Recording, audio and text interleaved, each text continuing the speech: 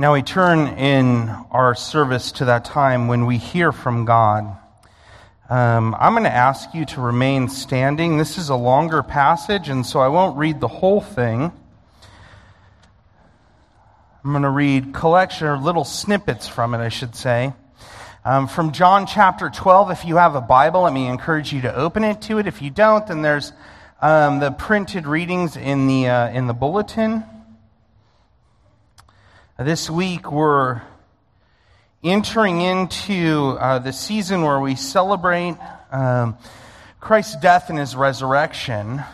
And so it's good. Today is Palm Sunday. And so we're going to look at the whole chapter of John surrounding this event of the triumphal entry. And so pay careful attention to the reading of God's Word. I'll try to call out the verse numbers as I go through so that you can follow along. Verse 1, chapter 12. This is the reading of God's Word. 6 days before the Passover, Jesus therefore came to Bethany where Lazarus was, whom Jesus had raised from the dead. So they gave a dinner for him there. Martha served, and Lazarus was one of those reclining with him at table.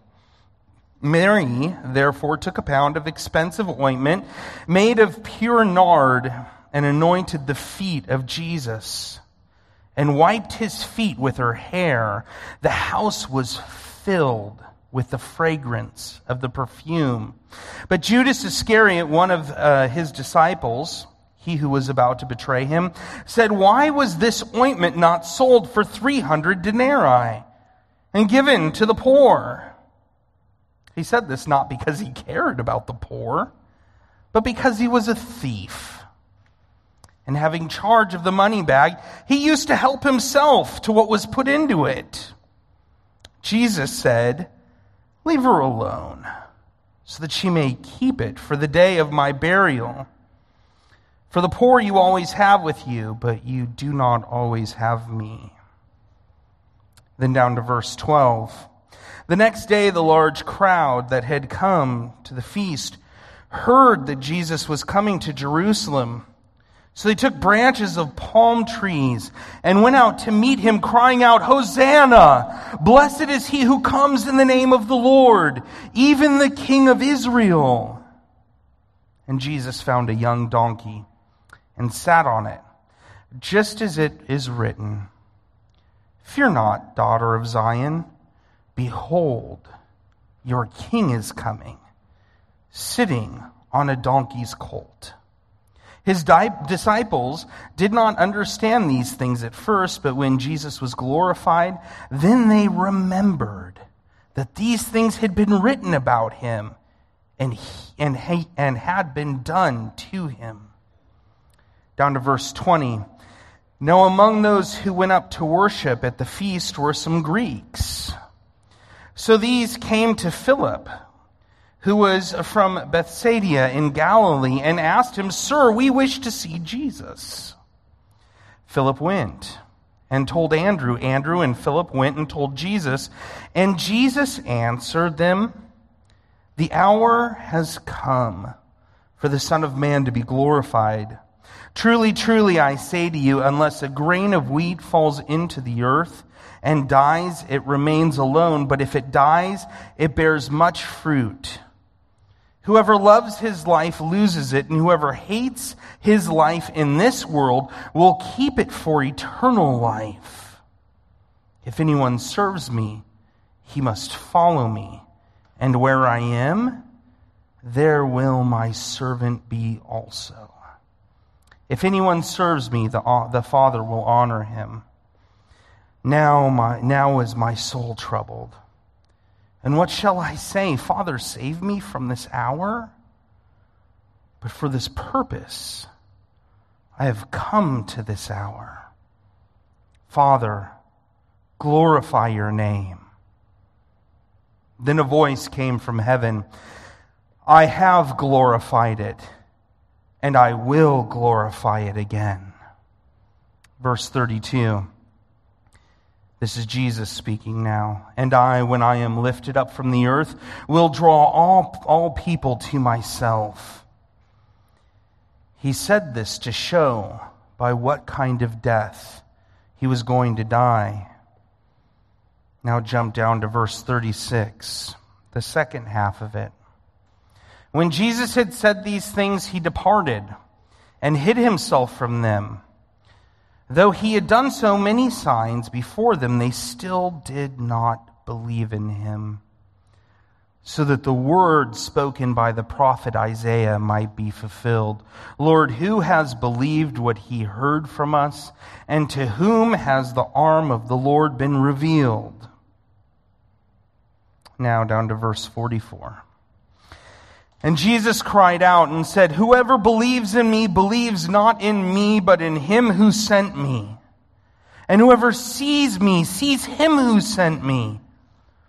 I have come into the world as light, so that whoever believes in me may not remain in darkness. If anyone hears my words and does not keep them, I do not judge him, for I did not come to judge the world, but to save the world. The one who rejects me and does not receive my words has a judge. The word that I have spoken will judge him on the last day. For I have not spoken on my own authority, but the Father who sent me has himself given me a commandment, what to say and what to speak.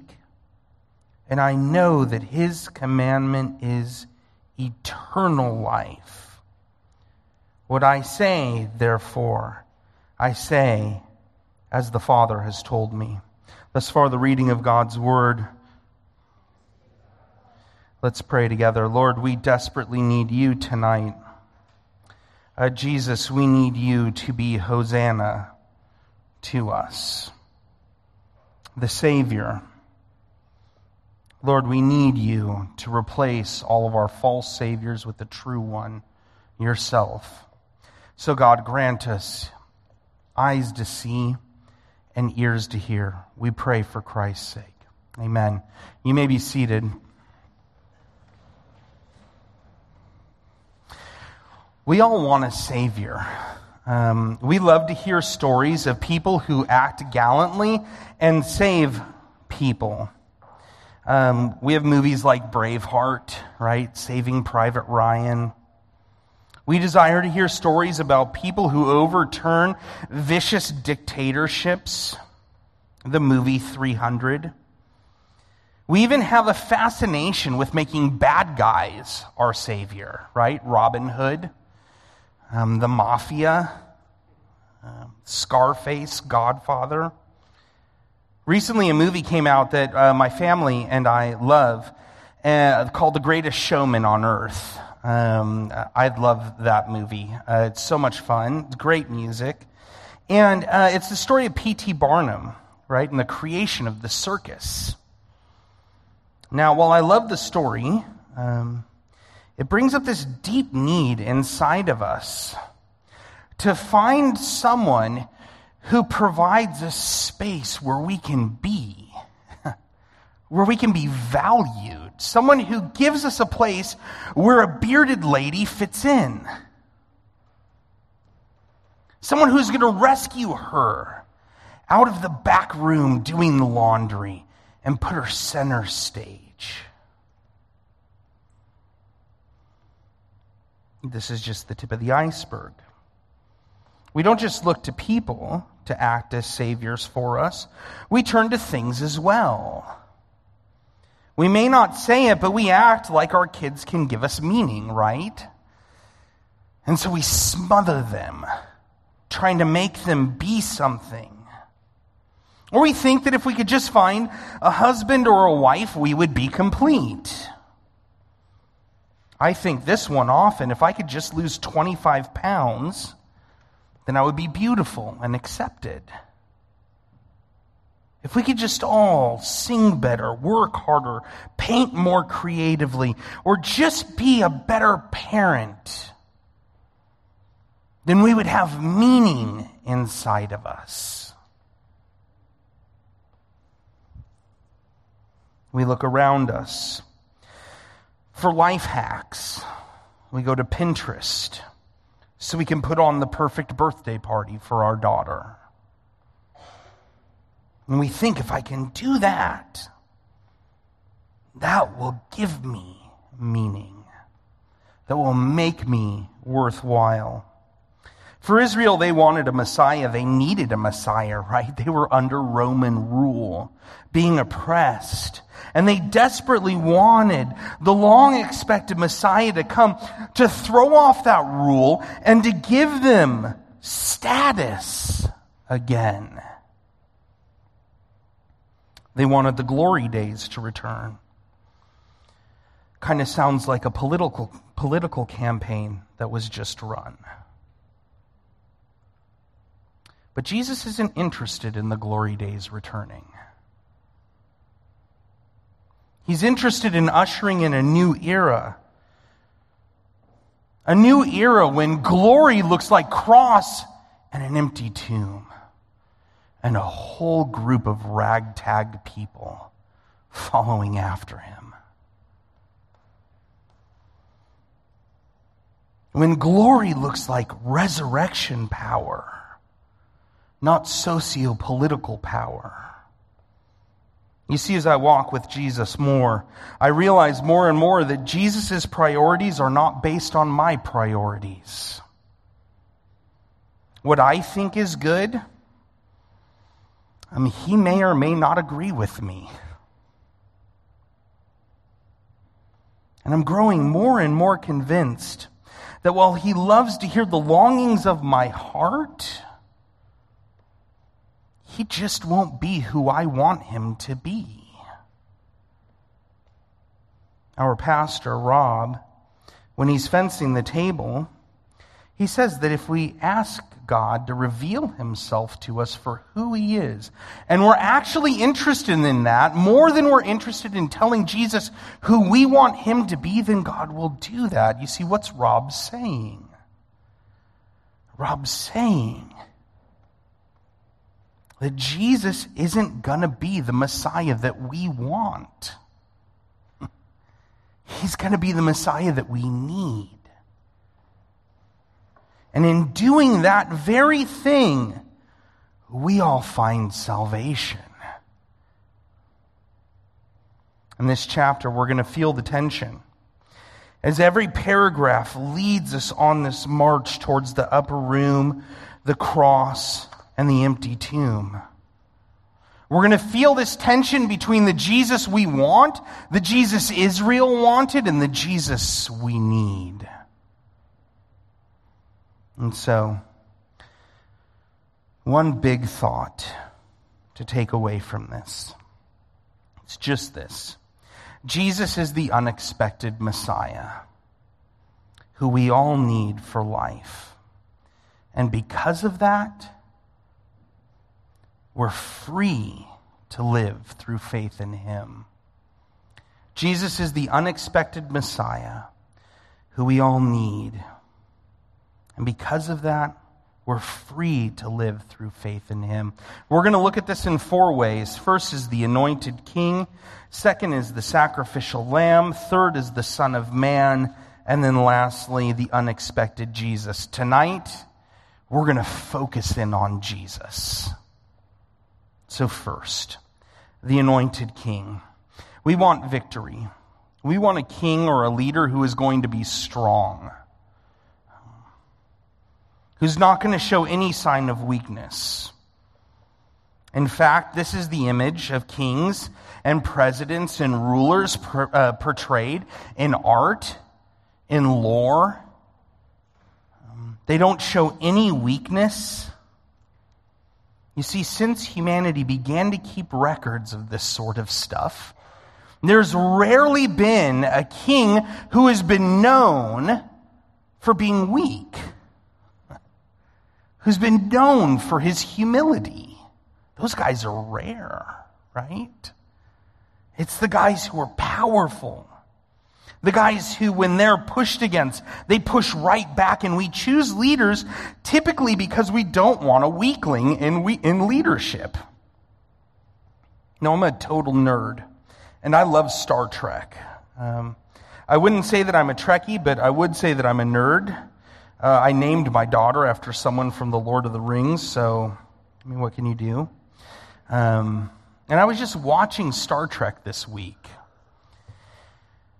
and it dawned on me, who is Captain Kirk? Who is this guy that everyone goes after, right? He's the brash, strong, decisive leader who throws caution to the wind and flies straight into the teeth of the enemy. And somehow, through movie magic, everyone survives. Some people get sucked out of a ship, which happens in every movie, but everyone's delivered in the end. And pastors struggle with this all the time. We don't want to let people in on what we think is a secret, which really I don't think is a secret to most people anyways who are paying attention. We don't want people to know that much of the time we don't know what we're doing. Much of the time, we're just trying to find our way through life, just like you are. But you see, if I was to come up here and I was to say, this is what God has to say to you, and you knew about me, then I'm just as much of a dumpster fire as you are. Who would want to follow me anywhere? Nobody would they? Except for I think maybe you would.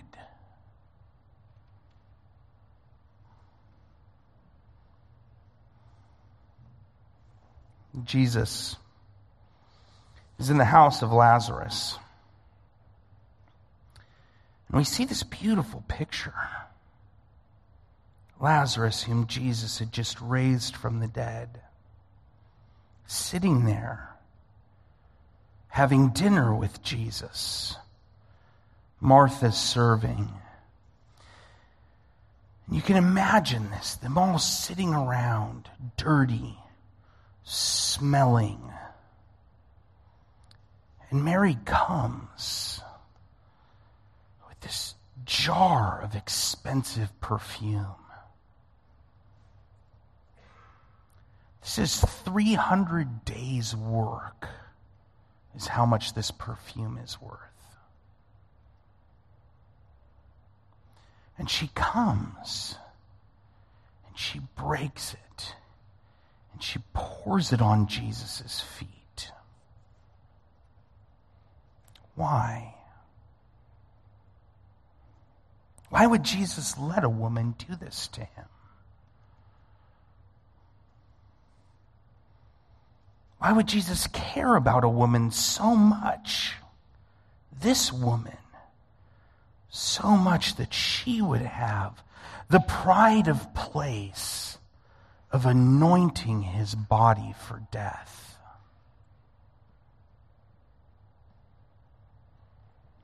This incredible picture of self-humbling devotion and love shown from Mary to Jesus, regardless of the cost or of what others may think. Mary kneels down and she wipes his feet with her hair. Now, women, I don't think that's something that's normal. I've never had a woman come and wipe my feet with her hair. And yet Jesus gives a woman the pride of place to do that. Humbling, recognizing her need to love him in that way. He gives her the opportunity to do it. And you can feel the tension of all the disciples around. They're like, hey,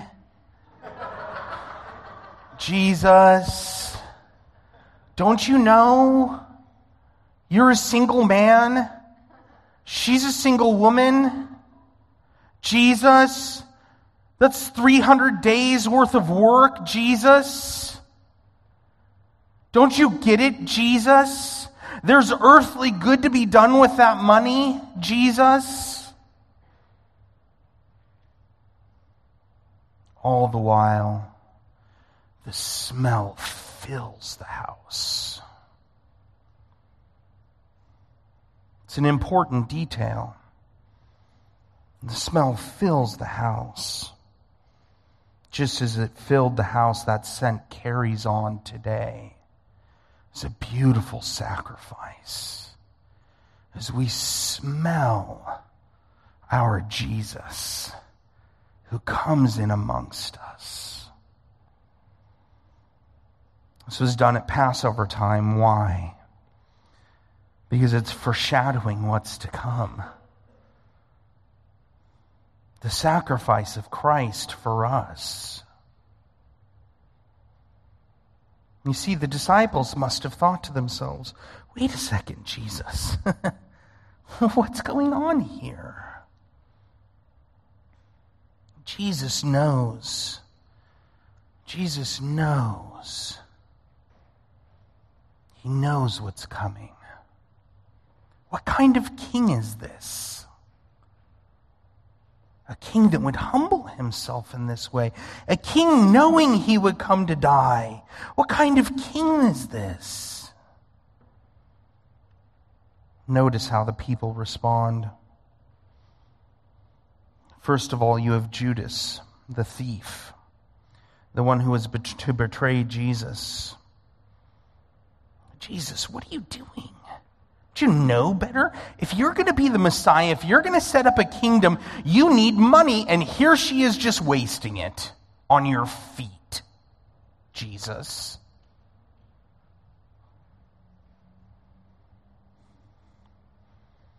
Then a large crowd is introduced to us. And they learn that Jesus is there. And they come not only to see him, but to see the freak show that's Lazarus, right? I mean, here's this dude who's just died. Now he's back. He's raised to life. When does that happen? They're wanting to see, like, come on, Jesus, do something cool.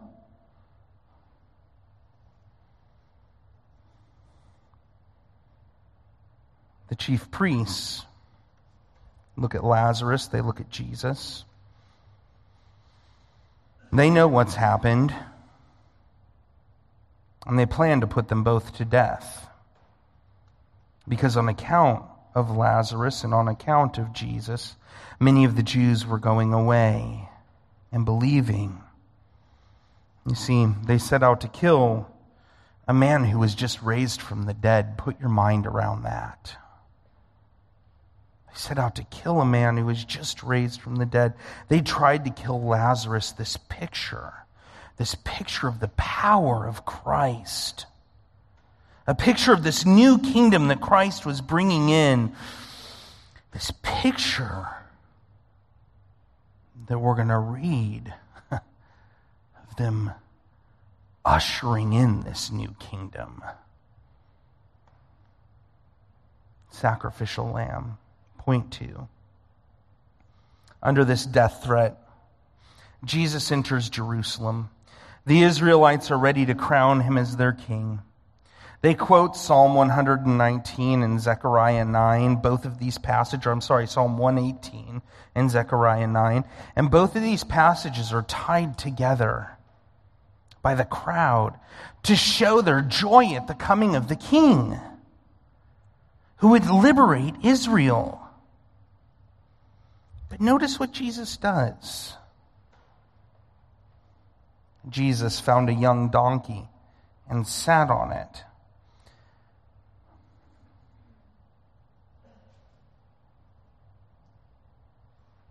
You see, a Roman ruler would have come in on a horse and a chariot.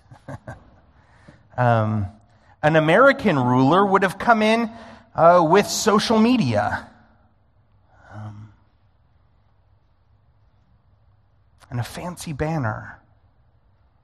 And yet Jesus rides in on a donkey.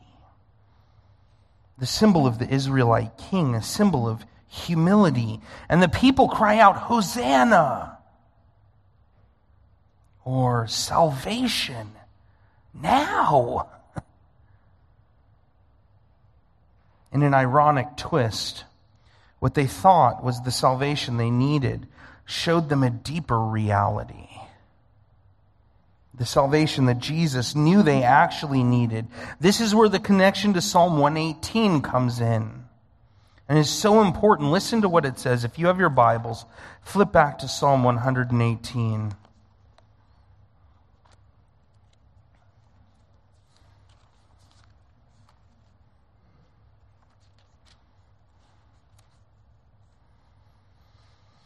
Verse 25, it says this, Save us, we pray, O Lord. O Lord, we pray, give us success.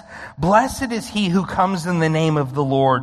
We bless you from the house of the Lord. The Lord is good, and he has made his light to shine upon us. Bind the festal sacrifice with cords up to the horns of the altar. You are my God, and I will give thanks to you. You are my God, I will extol you. Oh, give thanks to the Lord.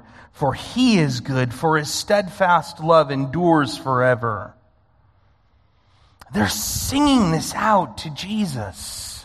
But what's interesting about Psalm 118 is just a few verses before. Verse 22. The stone that the builders rejected has become the cornerstone. Who is that? It's Jesus himself. What is this sacrifice? What is this steadfast love? Why the branches?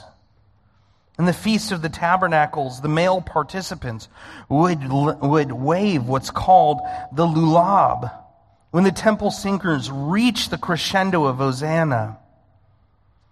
And this psalm was used in connection with the Passover feast, where a lamb was sacrificed to signify God's deliverance.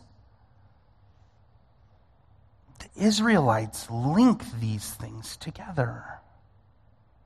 But the salvation they wanted was not the salvation that Jesus knew they needed. When Jesus rode into Jerusalem, he knew he wasn't riding in to ascend a throne, to take over a place. He was riding to ascend Golgotha, to climb onto a cross.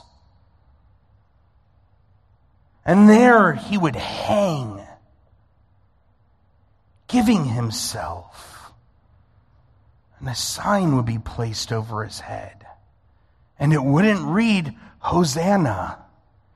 It would read, Behold, the King of the Jews.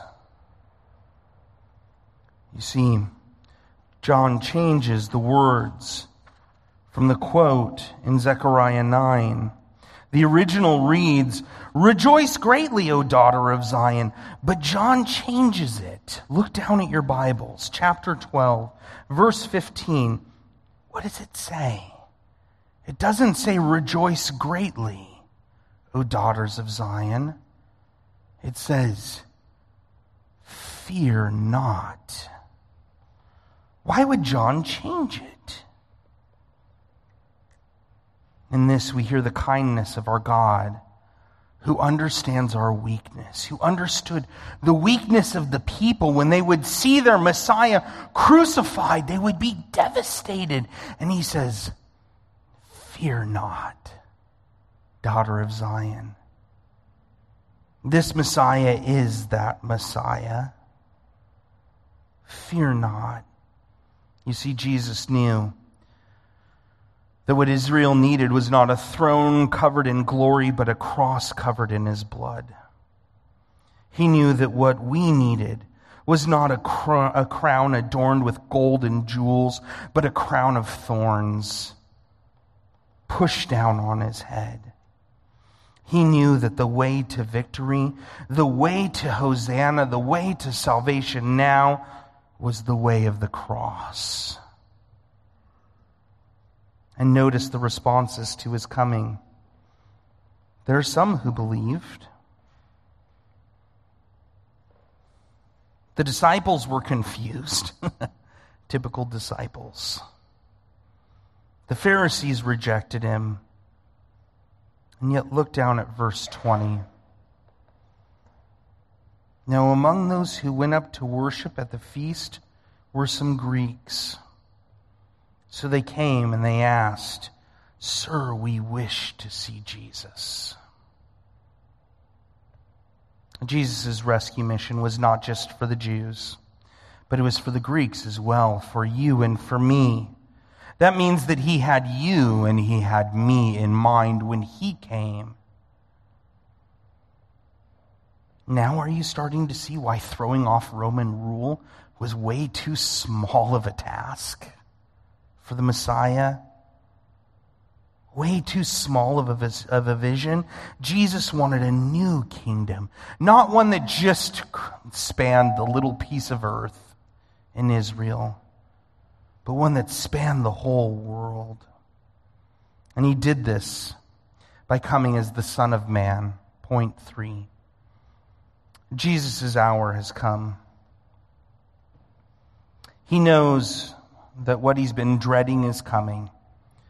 His death for the sins of his people. Prior to this verse, the evangelist has consistently pointed forward to the hour over and over again, and noted that his enemies were not able to complete their death wish for him because it was not yet his hour. Now, however, the dirge-like drumbeat leading to Jesus' death has begun to play. The last act has now started, and the hour has arrived. Listen what happens between Jesus and the Father and the people. Jesus says his hour has come. And he says, "Now my soul is troubled. What shall I say then? Father, save me from this hour? But for this purpose I have come to this hour. Father, glorify your name." Then a voice came. "I have glorified it, and I will glorify it again." And the crowd stood there, and they heard that it had thundered. Others said, "An angel has spoken to him." But Jesus said, "This voice has come for your sake." Listen to the heartbeat of your Savior.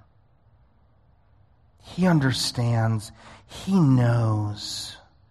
He asks the question all of us ask when we have to make a difficult decision to sacrifice for other people. What shall I say? Save me from this hour? When I was writing this, I was moved so deeply. This is the agony of the Son. And yet he knew that what would bring the Father the most glory was for the justice of God to be carried out on God himself. He knew that what would bring God the most glory was for his wrath to be carried out on himself because of my sin. Because of your sin. He knew that. He knew that his death and my life was the purpose for this hour. Oh, hurting Christian, wondering if Jesus loves you. Look no further than this. He set his face like flint towards the cross. And as he was doing it, he had you and me in mind. The Father knew that it was in sending his only Son that he and his Son would be glorified, because a ragtag bunch of people who don't look alike, people from different ethnicities, people from different socioeconomic classes, people from different places of the country, different places of the world, different tongues, would get together on a day like this. Gather around the prayers, the apostles' teaching, the breaking of the bread and the cup. And in that, Jesus would be glorified. Look around. Look around at each other. Go ahead, I'll wait. I'm watching. Look around, brothers and sisters at Resurrection. You, the person next to you, you are what Jesus died for to bring him glory. Jesus then uses this word picture, light and darkness. Verses 35 and 36. The light is among you for a little while longer. Walk while you have the light, lest darkness overtakes you. The one who walks in darkness does not know where he is going. While you have the light, believe in the light, that you may become sons of light. There's a great game that I love to play. It's reverse hide and go seek. I don't know if you've ever played it, but you turn off all the lights, and then someone goes and hides, right? And then everyone has to go find him. Kids, I wonder if you've played this game. This is a great game to play with your parents tonight. Like, keep them up past dark. Not my kids, but other people's kids. And play this game. You see, it's easy to see people in the light.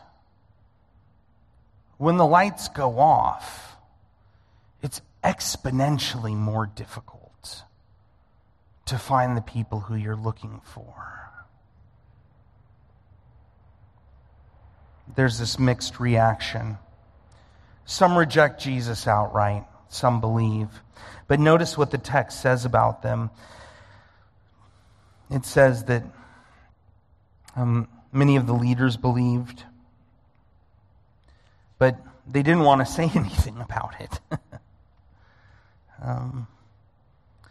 For they love the glory that comes from man more than the glory that comes from God.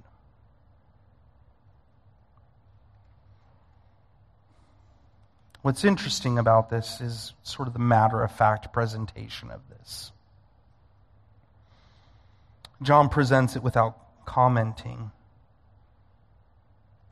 And I think that John did this to force us to wrestle with what the nature of our faith is. You see, this forces us to look at these leaders and to recognize not only the weakness of their faith, but also the weakness of ours. We should be driven to see the love of God even for those who live in a place where the fear of oppression compels them to live a private faith. This struggle is seen clearly in Nicodemus, isn't it? We're introduced to Nicodemus in the very beginning of John. In chapter 3, he seeks out Jesus in the dark. He seemingly believed and then even defended Jesus in chapter 7. And yet his faith was not fully shown and made public until the end of the book in chapter 19, when he openly helps Joseph bury Jesus, the Son of Man. Lastly, the unexpected Jesus. You see now how much this Jesus, this Messiah, is so unexpected. He doesn't impose a tax. He doesn't take over a nation. He doesn't use force or brutality to establish his kingdom. He doesn't go after the rich or the strong, the powerful, the well-spoken. He brings in people who will believe in him. You see, it's through faith that we come into a new and unexpected relationship with our Savior. He doesn't require perfection.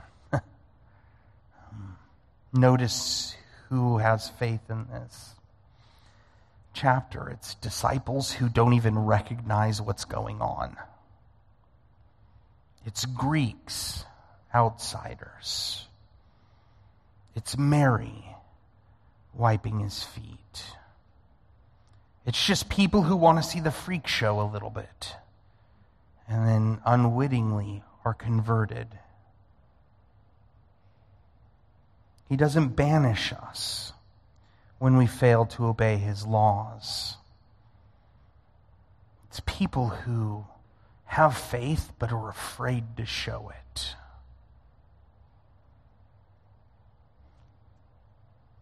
So what do we do with this unexpected Jesus? Remember what we talked about first. When we look to anything other than Christ, we are practicing idolatry. That's why we confessed the first commandment tonight.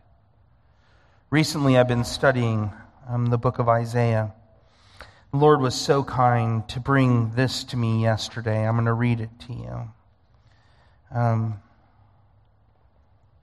The prophet Hosea gives us an insight into idolatry. With their silver and gold, they made idols for their own destruction. Hosea 8, verse 4. That's interesting in at least two ways. First, they made idols with their silver and gold. Silver and gold are good things, beautiful things, valuable things. An idol is not, in essence, a smelly monstrosity. It's a good thing God created for us. So how does a good thing go bad? We corrupt it by the way we perceive it and feel about it. Not in our formal commitments, but in our functional, emotional commitments. We exchange the Creator for something created. We trade down because the gift, silver and gold, seems more real and more rewarding than the giver. That is idolatry. He goes on to say this. Why do we see this repeated pattern of man-centered hopes passionately pursued only to accelerate our misery? The prophets knew why, and Jesus knew why. They knew that our salvation is not anywhere in creation, but only in the Creator. God is there, making sure that the cross of Christ towers over the wrecks of time. So what are we to do with this unexpected Jesus? Forsake your idols. All those things that you think will bring you meaning and security in life, they will fail you. And they will only end up crushing you. Instead, turn to this unexpected Jesus. Tell him that you are broken and that you need him to make you whole, and he will answer your prayers. If you're here and you're not a believer in Christ, this means that you must recognize your need for Jesus to make you whole, to make you right with God. You must pray to him and tell him that you need him to save you. Dear friend, hear the warning of this passage clearly in verse 48. The one who rejects me, being Jesus, and does not receive my words has a judge. The word that I have spoken will judge him on the last day. Dear friend, turn to him, and he will save you from that judgment. For the believer, when you look to anything other than Christ, whether it's power, family, money, possessions, sex, alcohol, drugs, whatever it is, these things turn into ugly taskmasters that will drive you away from Christ and into the ground. Dear friend, repent. Turn to Christ.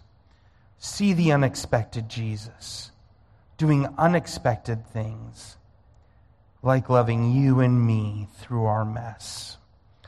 May God make Resurrection Presbyterian a church that looks to the unexpected Jesus for salvation, for care, for meaning. In the name of the Father, and the Son, and the Holy Ghost. Amen.